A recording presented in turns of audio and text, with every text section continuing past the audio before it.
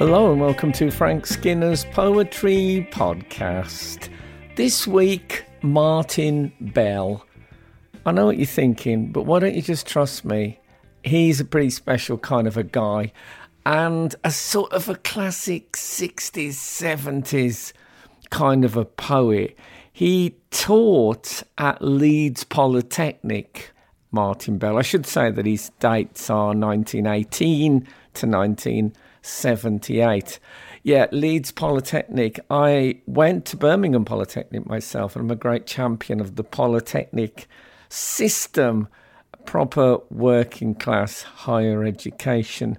And one of his students said of Martin Bell, and I quote, "The poet, hunched over his beer, chain smoking, talking about poetry, always and most intensely talking about poetry." He sounds great, Martin Bell. He was a member of a thing known as the Group, which was a group of poets who would get together, and this sounds very courageous. This happened sort of between 1955 and 1965. They would send their poems into the group in advance so they could read through, make notes, think about them, and then the poet would step into the lion's den and the rest of the group would analyse what they had done. Can you imagine it? I don't know if this particular poem I'm going to talk about today got the group treatment, but anyway, I discovered it in Penguin Modern Poets, which is a series which I've mentioned a few times on these podcasts. If ever you see any in a second-hand bookshop, grab them because there is always gold. This particular edition is from 1962, Penguin Modern Poets number 3, George Barker, Charles Causley, and of course Martin Bell. And the poem I want to talk about today is called Ode to Groucho. Now, we have discussed odes briefly before in Keatsian terms. An ode is often a celebration of something and sort of the speaker's deeper thoughts on that which is being celebrated, be it a famous person, a military hero, a nightingale, a west wind, or an old pot. Anyway, this one, Ode to Groucho, is obviously about Groucho Marx. I can't think of any other Grouchos. So it's in 3 parts: invocation, presence, and apotheosis. Don't be put off by that. Martin Bell is, I would describe him as a working class poet, but he's not afraid to show his learning and his knowledge and love of poetry, and he does it throughout this poem, even while celebrating the great comedian Groucho Marx. If you've never seen a Marx Brothers movie, at least go and have a look on YouTube at some Groucho Marx greatest hits. He is the classic fast-talking comic, answer for everything, very dishevelled, very disrespectful, and in some ways an unusual choice for an ode, but in other ways perfect.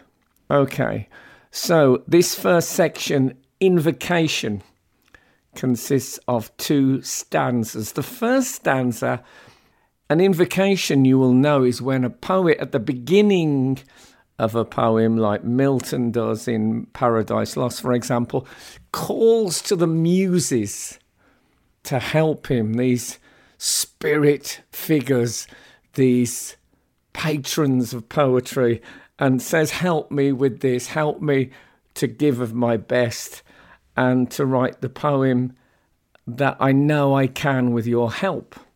And so the first stanza is sort of about what the poem should be. So it's a bit of preparation for the poem proper.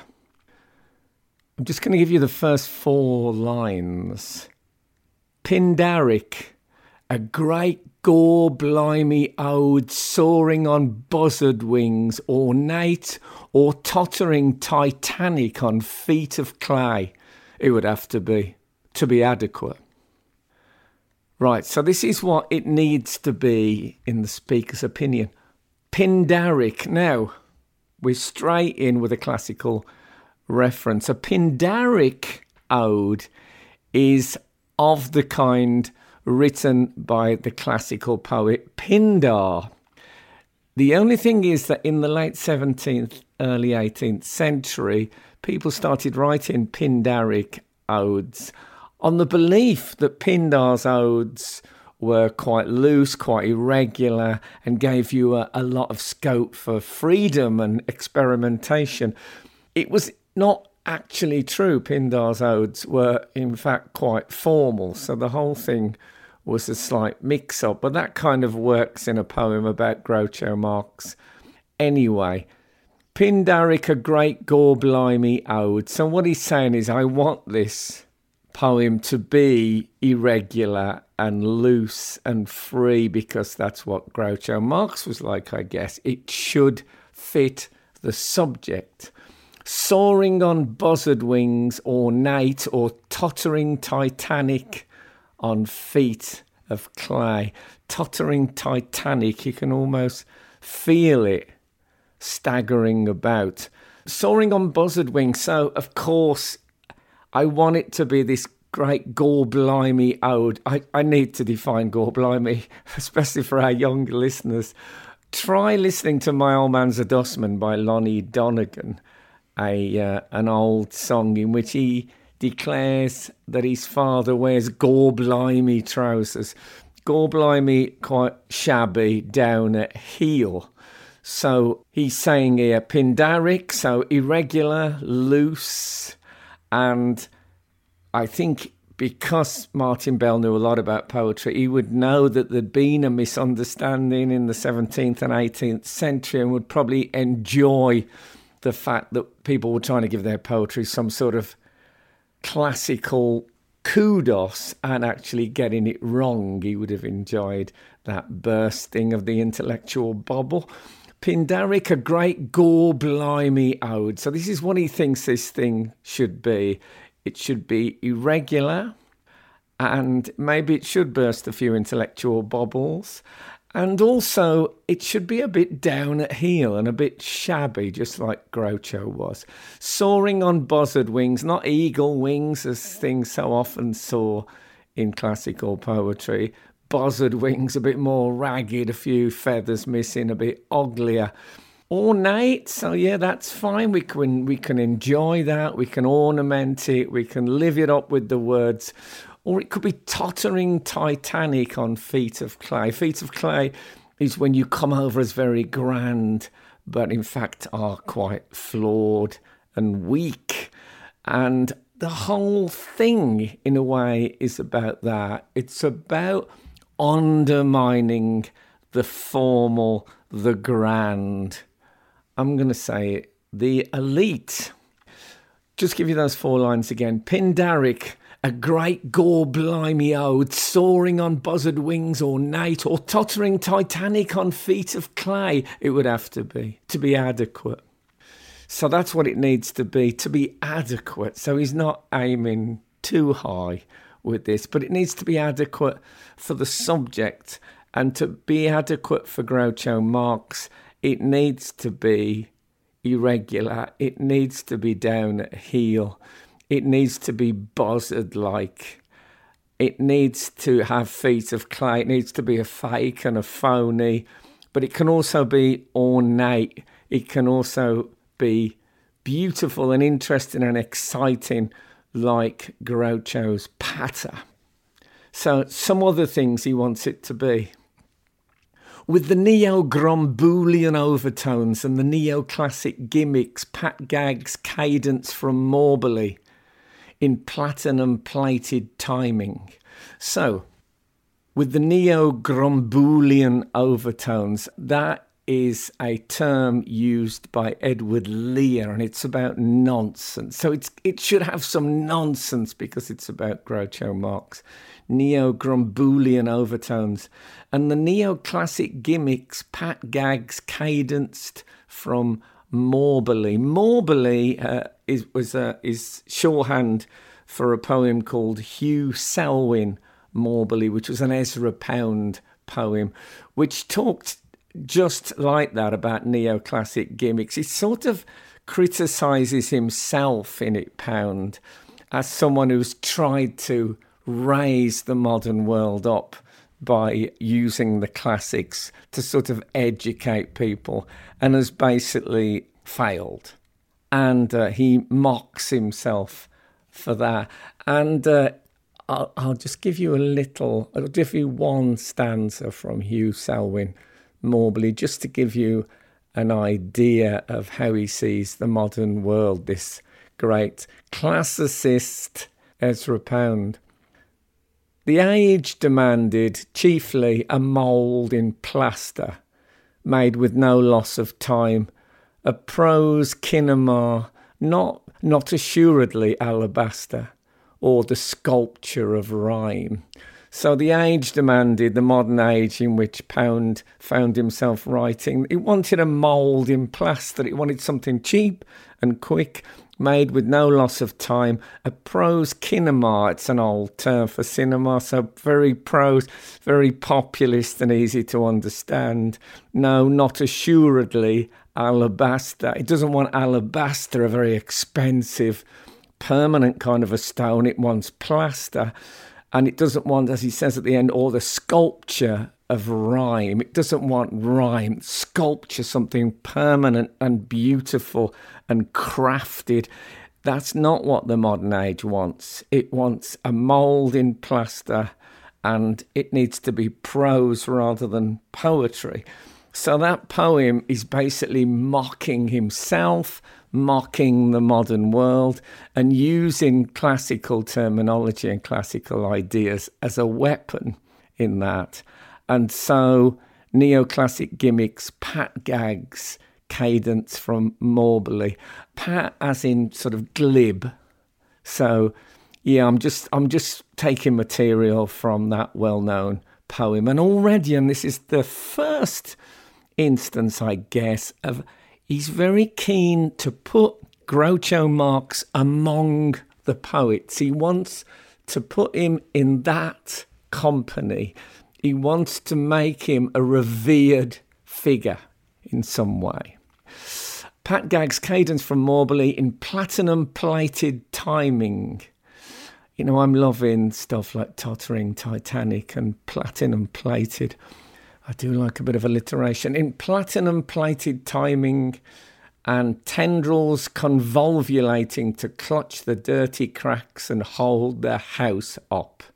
So I want it to be all wordy and clever and funny, so that the tendrils of all those ideas and all those words and all that use of language, including the alliteration and the classical references and the literary references, I want them to be like tendrils convolvulating, all sort of intertwining to clutch the dirty cracks and hold the house up. So it'll sort of cover all the weaknesses of the poem with my fancy references and my clever use of language, etc.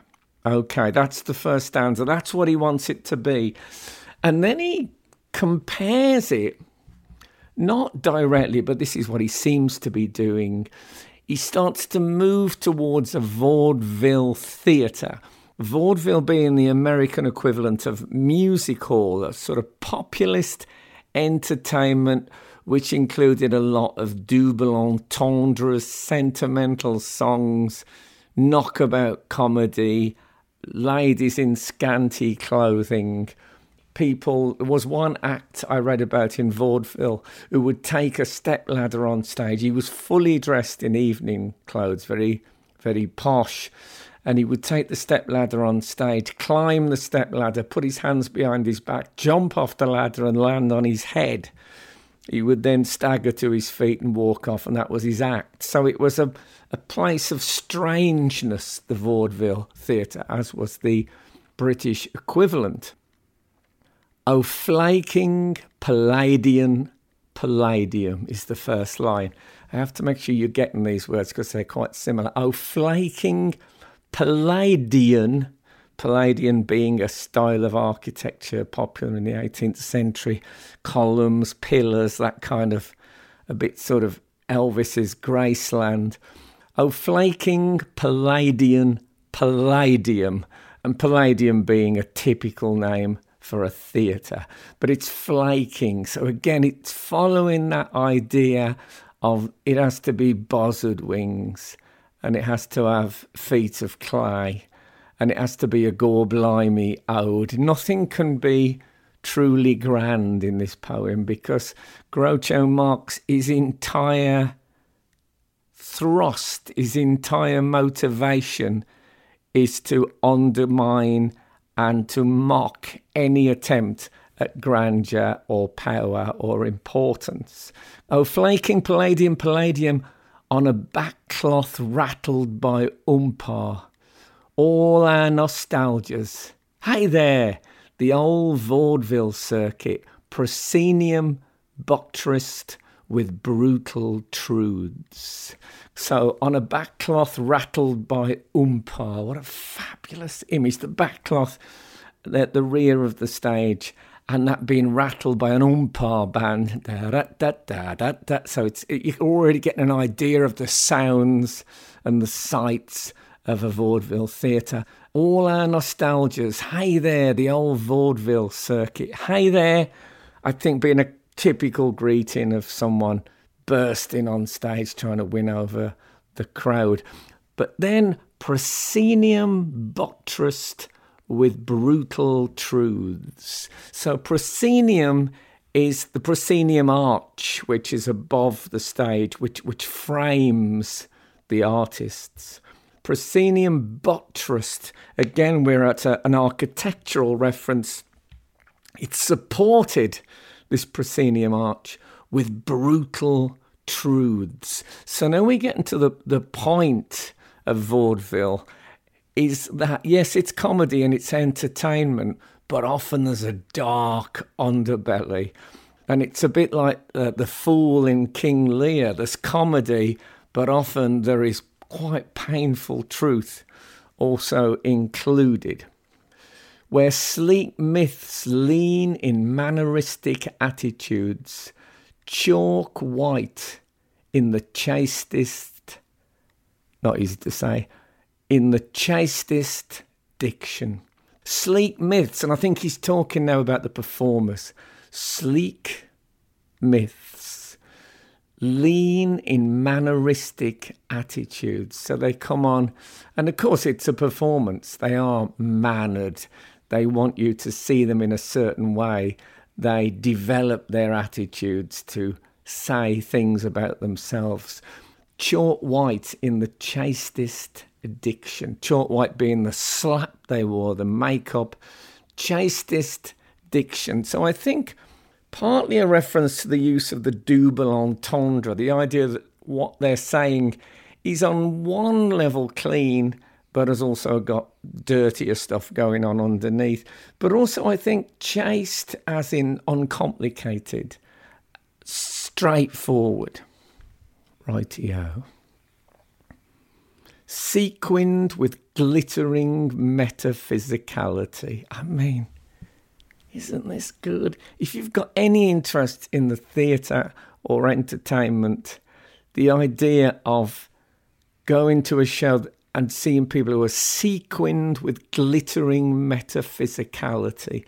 Metaphysicality being something other than the physical, something bigger going on. Sequined with glittering metaphysicality. There's a suggestion that great truths are being exhibited at these vaudeville theatres. Sequined with glittering metaphysicality and massive ambiguities. endlessly rocking a whole way of life.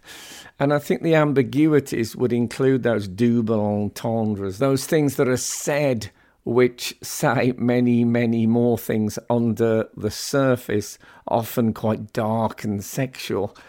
Endlessly rocking a whole way of life. So the establishment, the normal, is being rocked and shaken by these sleek myths, these characters with their chalk white faces who were saying things that you didn't hear said outside of that theatre. That's the first section.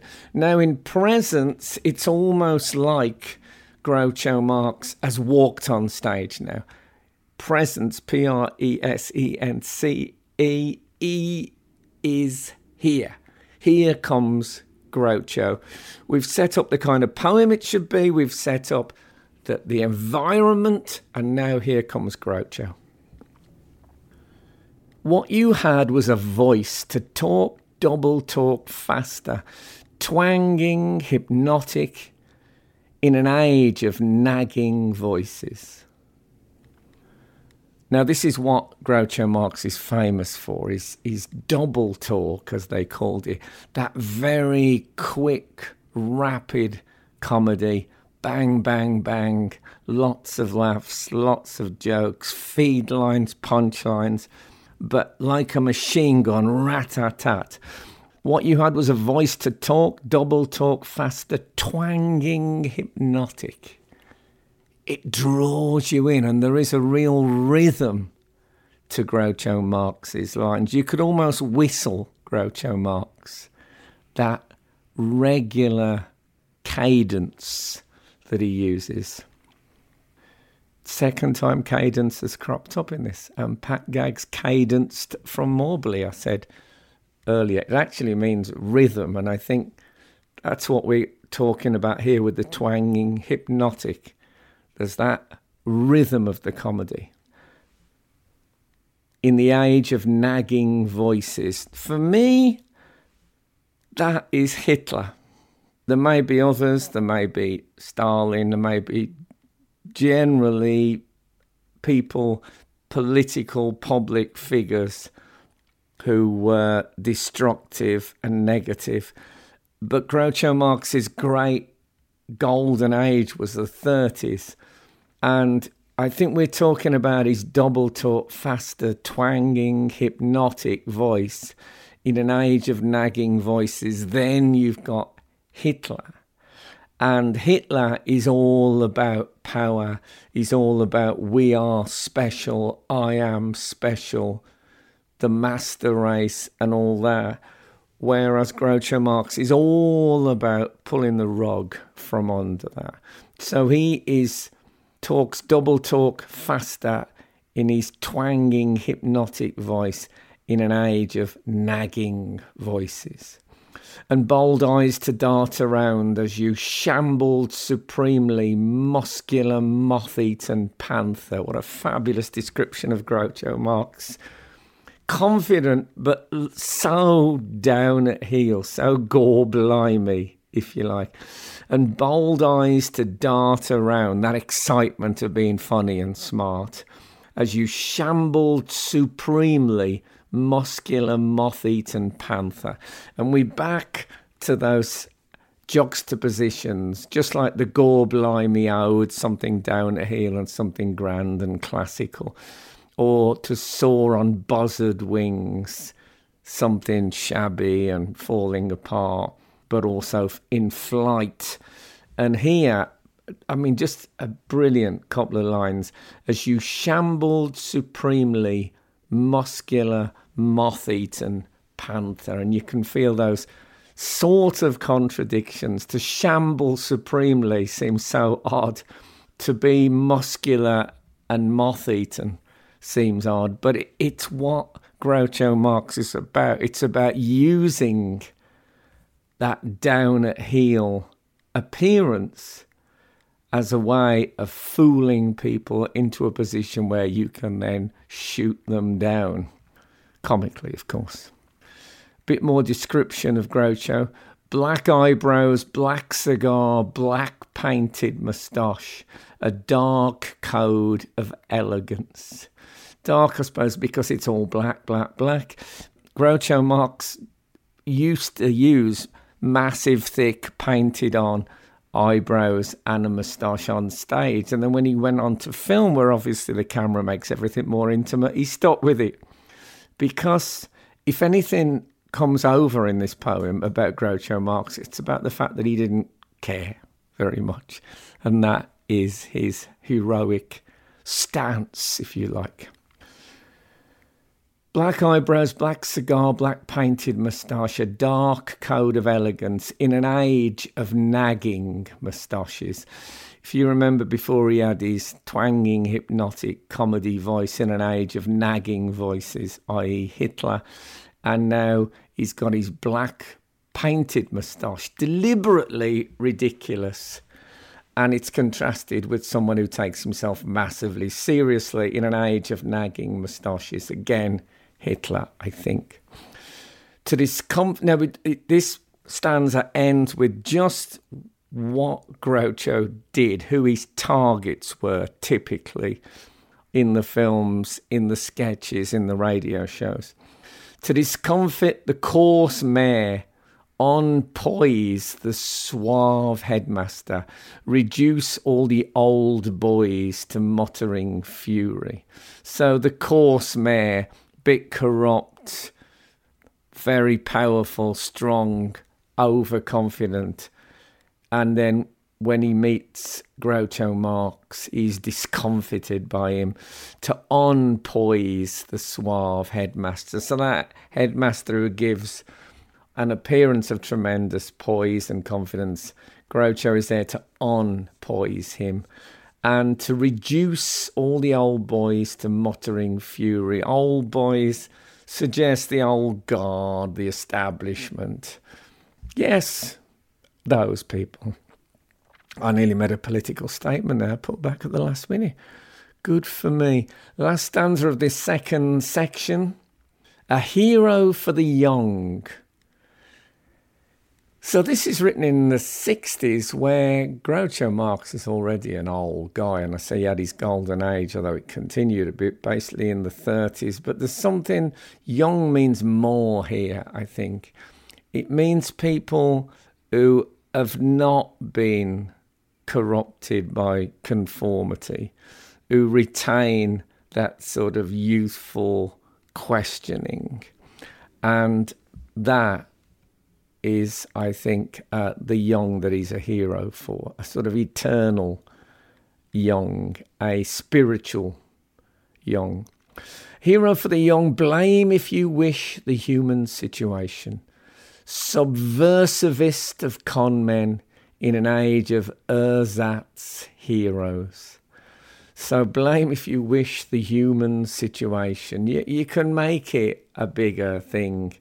But he was, and he maybe the human situation created him in this slightly crooked, dodgy way. He was the subversivist.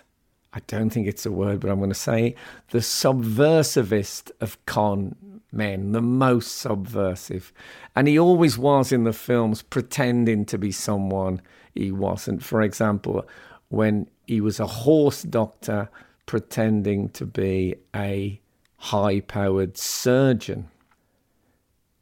Subversivist of con men in an age of ersatz heroes, so fake heroes. Again, I think we're talking about Hitler and anyone like him. Be talkative and shabby and witty, bully the bourgeois, act the obvious phony. This is Groucho's manifesto. Be talkative and shabby. That's exactly what he was. And witty. Also exactly what he was. Bully the bourgeois. Yeah, anyone with any pretensions gets shot down. Act the obvious phony. And people always saw through him eventually in the movies.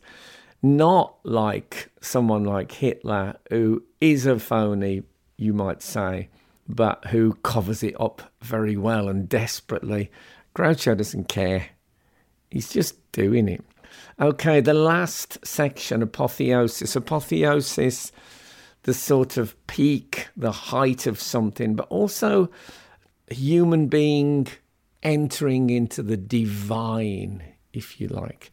And what Martin Bell does in this last section is put Groucho Marx amongst the great poets, because he feels that he deserves a similar status. Now this begins, God, I looked at this 2-line stanza 100 times trying to work out what it meant. I'll give you my theories. 2 main ones. Slickness imposed on a rough beast, a slouching beast, and hypochondriac.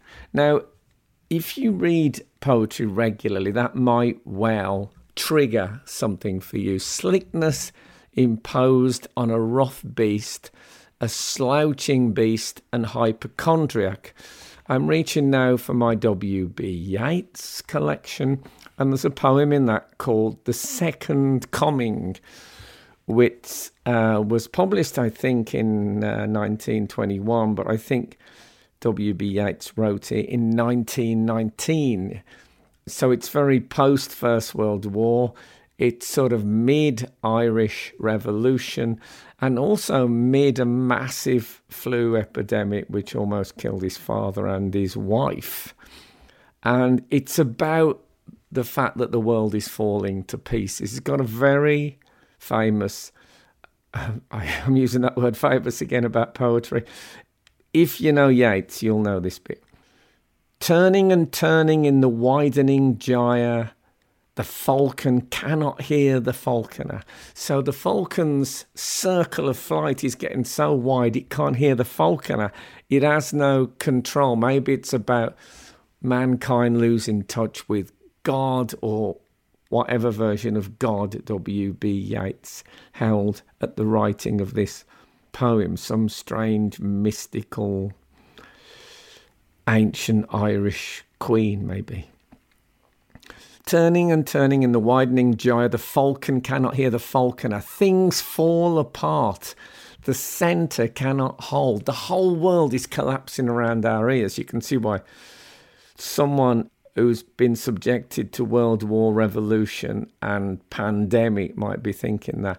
And then the fourth line, mere anarchy is loosed upon the world. Anarchy, that seems to be the big terror. No order, no law, no rule, just wild behaviour. He goes on later in the poem, surely the second coming is at hand. So you think, oh, it's the end time, so now Jesus comes and clears it up. But what Yeats, or what the speaker in the poem sees walking through the desert, is a bit more terrifying. It's some sort of rough beast approaching. Doesn't seem to be bringing order. It seems to be bringing something much more menacing. And famously, if you're a poetry fan, it ends with these 2 lines. And what rough beast? Its hour come round at last, slouches towards Bethlehem to be born. So this rough beast, its hour come round at last. It's been waiting for this. It slouches, makes it sound very animalistic, slouches towards Bethlehem to be born. So it's a sort of an antichrist figure. That's what W.B. Yeats feels that period of history deserves and what it's going to get. Some terrible antichrist. So in an ode to Groucho Marx, you think, well, where does that fit in? Well, I think that the thing to hold on to is that mere anarchy is loosed upon the world, and the speaker's terror at that idea. And I think Martin Bell is saying there's no need to be afraid. Groucho Marx himself is mere anarchy loosed upon the world. He doesn't follow the rules. So slickness imposed on a rough beast. So that double talk, that twanging, hypnotic, comedy, rhythmic voice, the cigar, the sort of down at heel suit, but it's all very slick and smart and clever and funny. So maybe slickness imposed on a rough beast. So Groucho Marx is the rough beast now, but he's smartened himself up a bit, so he's not so scary.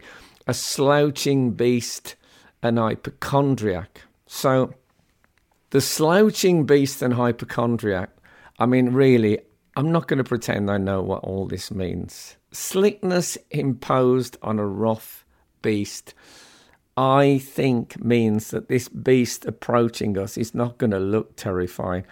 This representative of anarchy, he's probably going to have black eyebrows, black cigar, black painted moustache is what he's going to have. That's what anarchy can be. And he does slouch, Groucho Marx. He walks in a very strange manner.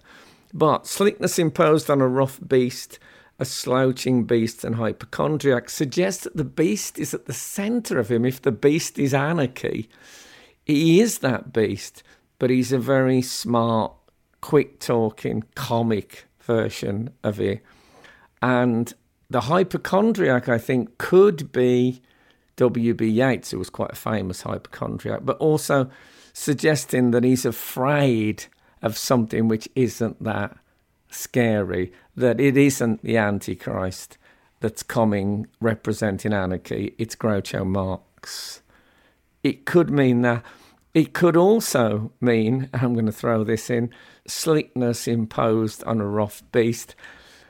Again, it's the fast-talking guy with the internal beast, but a slouching beast and hypochondriac. Groucho did a radio show called The Hypochondriac when he played exactly that. And before he arrives at the show, he sends his anti-germs man in to spray the studio. It's a great bit when one of the cast say, oh, he's really now very, very germ-phobic. He doesn't kiss anymore. He stopped kissing completely. And another character says, well, his wife must be very upset about that. And they say, no, she loves it. It's the first time she's managed to keep a maid for more than 3 days. And I like it. Anyway, what I'm saying to you is there's definitely a reference to The Second Coming by W.B. Yeats. There is much slouching going on, but I don't think it's towards Bethlehem in this case. I think it's towards the next victim of Groucho's fakery, comedy, and general subversivist conmenery. You know, when you're into a thing that you're saying verbally and you think, I wish I could get out of this, but I've got to complete it. Okay, slickness imposed on a rough beast, a slouching beast, and hypochondriac. So, yes, the beast is coming, the beast of anarchy, but don't worry, W.B. Yeats. It's not as bad as you thought with your mad hypochondriacal fears and anxieties. It's actually Groucho Marx and he's hilarious. Okay, great anarch, totem of the lot, all the shining rebels. And now this is the great celebration of the great Groucho. Great anarch, in other words, the symbol of anarchy, making sense, I think, of that reference to the Second Coming. Totem of the lot. Groucho is symbolic, he's representative of all the shining rebels. That's what he's saying here. And then we get some examples of those rebels, and it shows the many forms that rebellion can take, and also it places Groucho amongst the poetic and the classical greats. Here we go, here's the list. Prometheus, of course, and that old pauper refusing cake from Marie Antoinette, and Baudelaire's fanatical toilette, and Rimbaud striding off to Africa, and Auden scowling at a cigarette. Okay, so Prometheus, of course, this is first in the list of shining rebels. Prometheus stole fire from the gods on Olympus and gave it to mankind. Very rebellious. And that old pauper refusing cake from Marie Antoinette, I just think the French Revolution personified the French revolutionaries. That old pauper refusing cake from Marie Antoinette. So that is a more classical revolutionary figure, if you like, a more classical shining rebel. And Baudelaire's fanatical toilette, Baudelaire, the French poet, Martin Bell was an expert on French poetry. His fanatical toilette, he was a famous dandy, Baudelaire. And he would spend all his money on things like a velvet waistcoat and starve. Thus was his rebellious priorities. And Rimbaud striding off to Africa, another French poet, Arthur Rimbaud, and he went to Africa very reckless. He gave up poetry, moved to Africa to make money, ended up selling arms in Africa. Just complete irresponsible recklessness, another form of rebellion. And then in a more simple way, an Auden, reference, of course, to W.H. Auden, scowling at a cigarette. Just the whole poetic stance, the whole poetic persona. Okay, we're nearly there, guys. There's 3 more lines. The first 2 are this. Bliss was it, etc. Smartish, but fair enough. We stammered out our rudenesses. Okay, now bliss was it, etc. Another poetical reference. In the prelude, his great autobiographical poem, William Wordsworth spoke of when he was in France at the time of revolution. It says here, bliss was it, etc. The full quote is, bliss was it in that dawn to be alive, but to be young was very heaven. So it was blissful to be in France at the time of the revolution. This was before the Reign of Terror, which somewhat put off Wordsworth. But to be young was very heaven. So, as we've said before, a hero for the young is Groucho. And there's something about youth which takes very well to rebellion and freedom and all that. Bliss was it, etc. I think is part of the rebellious nature of this poem. I'm not going to make this a lovely grand quote from Wordsworth. People know it. Bliss was it, etc. It's slightly dismissive. Smartish, but fair enough, he says. So smartish, which can mean, quick, but probably means, quite clever. Fair enough as well, true. We stammered out our rudenesses, and maybe that's one of their rudenesses, is to be disrespectful to poets like Wordsworth, someone whose youth, if we take in youth as an image of rebellion, certainly dwindled, and he became the sort of grand old man of the English establishment. I still love him. And this poem ends on one last line, and it's the last cry to Groucho Marx, oh splendid and disreputable father. And that is what Martin Bell sees Groucho Marx as. It's that juxtaposition of what seems a bad thing and what seems a fabulous thing. And that is what's great about Groucho Marx, is the fact that he's so shabby, so dishonest, such a con man, such a crook, but it's all done with fabulous gusto and wit and couldn't care lessness. And that's what makes him a hero. He's amongst the poets with his twanging, hypnotic double talk, because that too challenges the establishment, the powerful, the elite, the way great poets often do. Oh, splendid and disreputable father. And it ends, as I say, on one of those juxtapositions. To be splendid and also to be disreputable is something, isn't it? I'm going to give you one more quote about Martin Bell. This has been a tough one, I think, but I love this poem. I'd love you to go away and read it, because it's a thing you need to wallow in a bit. One last quote, and this is from Anthony Burgess, who you may know wrote A Clockwork Orange and became a very successful novelist. And he was a very good friend of Martin Bell. And this was how he described Bell. Shabby, bad-toothed, doomed to die of drink and be posthumously neglected.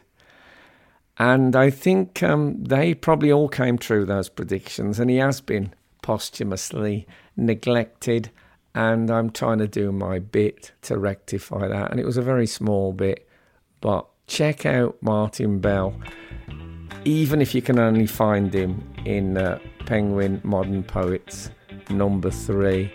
There is gold there. So that's it for another series of Frank Skinner's Poetry Podcast. Don't forget you can find all of the previous series and episodes from wherever you get your podcasts.